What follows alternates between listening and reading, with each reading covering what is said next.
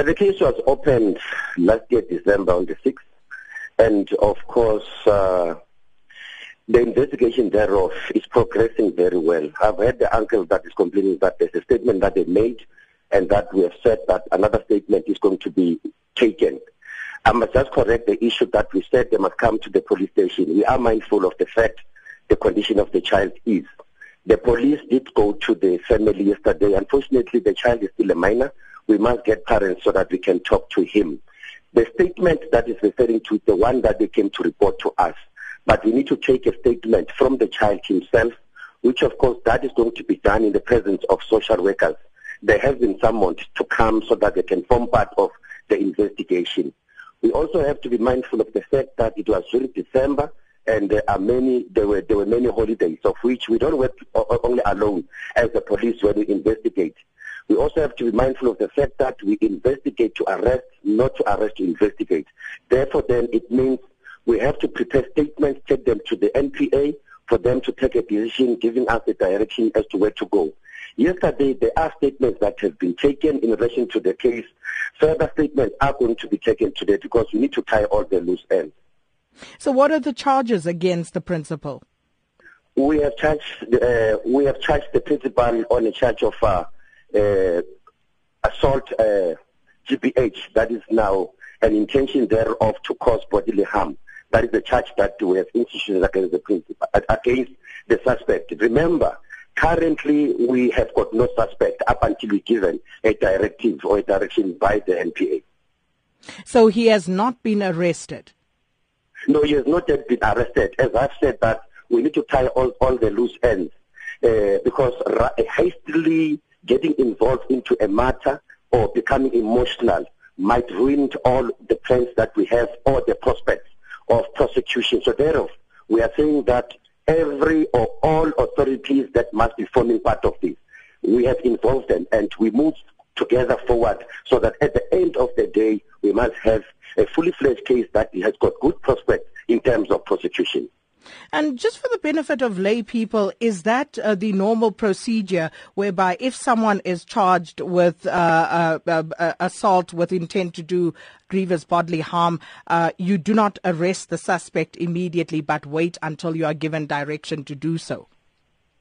Not necessarily that, but remember that the case happened in August last year, and it was only opened during December last year.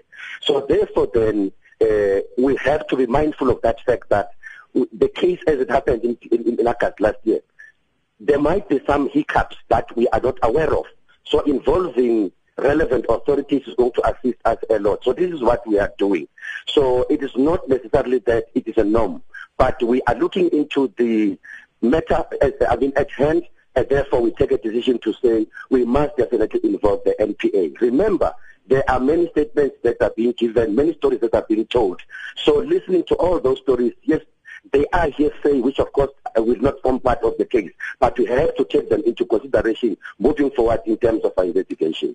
I hear you, but what is the usual procedure? If I were to be charged right now with a similar charge, would I be arrested or would you wait? We will arrest you. We will arrest you because the complaint will come directly at the police station and will say, Sakina assaulted me. We will dispatch a van to come and arrest you immediately because you have just committed an offense. I have mentioned that on this particular matter, there are differences in terms of what you are mentioning now.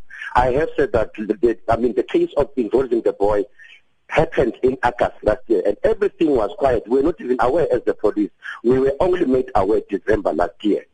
So how does that change the actual fact? Because the fact that you only became aware of it in December does not change the charge. So why didn't you arrest him?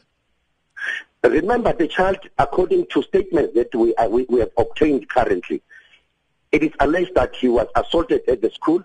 He was able to move home. And from home, he was then taken to hospitals, which of course we also gathering information that the principal was also involved in terms of taking the child back and from hospital. So all of those things are changing the whole scenario. But then what How so, Brigadier? How so? The fact that the principal took him to hospital after the assault, are you suggesting that that would serve in mitigation for the principal? No. No. I think that's very much incorrect.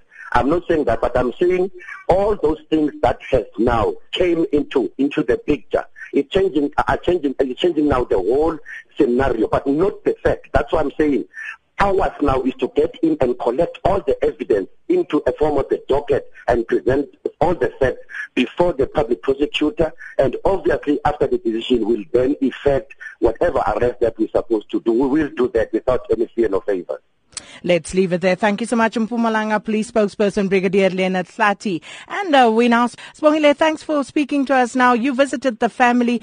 Can you give us more detail about the assault, according to the family? What actually occurred on that day? Morning, Sakina. The family told me, the boy actually narrated the story that they were called into the office. There were two boys being accused of stealing 150 rand. And when they got to the office, they were asked if they had taken this. Actually, they were asked, where is the money? They must give the money. They must give the money back. And Siphamandla, the boy who's in a wheelchair, said he didn't know of the money because he didn't take the money. And then another teacher assaulted the other boy, and he was assaulted by the principal. He says the principal tripped him, and he fell on his back, and the principal pinned him down with his knee on Siphamandla's chest. He says that he felt pain at the time and he felt numbness, but he was able to walk home. And when he got home, he told his mom, when his mom got back from work after 5, told his mom what had happened.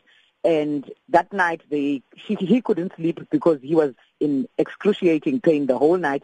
As a result, that his mom woke up, didn't go to work, went straight to school to the principal to report that you assault my child. He's now injured. We didn't sleep the whole night, and you don't do anything. You don't even bother to come to me. Now, can you please take care of my child? I don't have money and transport to take him to the hospital because he can't move. And then the principal indeed took the child to the hospital. The mom went to work because they didn't think it was serious at the time. The mom went to work, and the principal brought the child back at home, said nothing to the mom, didn't give the mom a report as to what happened in the hospital or explain his actions. He just left it at that. The reason she did not open a case, because I asked her, why didn't you open a case immediately? She said that she didn't know. She was advised by people at a later stage that she must actually open a case when the lawyer got involved, who's suing the department, because she felt that the principal needed to come to her and speak to her and explain what had happened and maybe apologize and see how they could help medically with the child. But she could see that the principal didn't care. And at the beginning of this year, when she went to the school to talk to the principal and to also get a report for this child, she was told that the child no longer belongs to the school and there was no record of the child at the school. So it was handled badly by the principal and by the department, because they informed the department in the first week of December. Nothing was done until we phoned the department on Sunday to inform them that what was happening, and then they said that, it was reported to us, we are investigating, and we are waiting for a report which we will get at the end of this week. And Sibongile, tell us about the living conditions for this particular family, seeing that you went to their home. The living conditions are very bad. They are poor. They are, if I could say it, at the bottom of the poverty line. The shack has no windows. It's stuffy. They have nothing, Sakina. It's hygiene. It's just the state they are in. I don't know if appalling is the right word to use it, but it's not conducive for his condition. When I went back there on Monday, he was left alone, as I previously reported on Sunday. He was with a younger sister who's 12 years old. She's also abandoned school because she's scared of the principal. Remember, the principal was only suspended on Monday after we aired the story on Sunday. So she also didn't go to school because she's scared of the principal. She dropped out. Now she stays with her brother, who's 14, who is in diapers.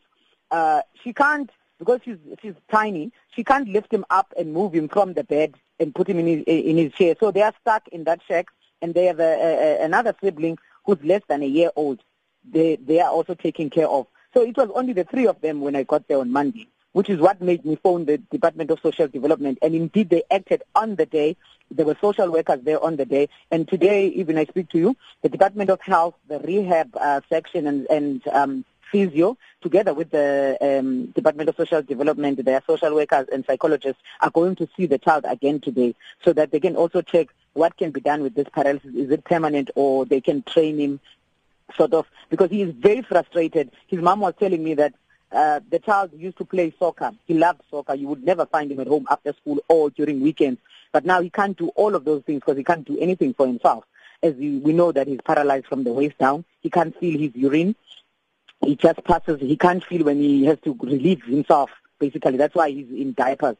So he stays there at home the whole day, in bed, unable to move. When I found him there on Monday, next to the bed was his wheelchair, and there were a packet of medication that he takes, and cold coffee that was made by his mom before she left for work.